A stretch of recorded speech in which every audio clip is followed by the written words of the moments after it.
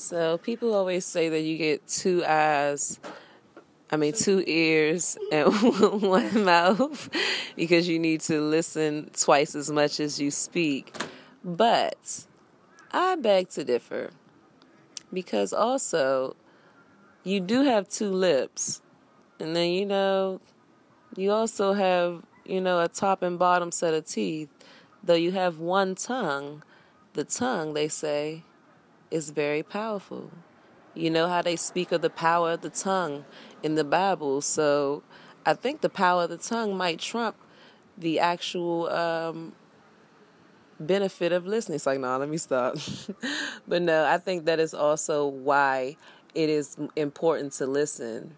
It's just that the saying doesn't really make sense per se, but it's definitely important to listen because listening, is how you gain knowledge, wisdom, and understanding.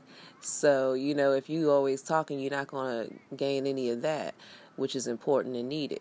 But also, the tongue is powerful, but in both ways. It can destroy and it can also, lift up and build. So it depends on how you use the tongue, and when you use the tongue as well, because the tongue is very powerful and it has the power of life or death. But those ears, I think your ears have the power of life and death too, because it depends on, what you take in and listen to and adhere to that can really save your life or be, the cost of it.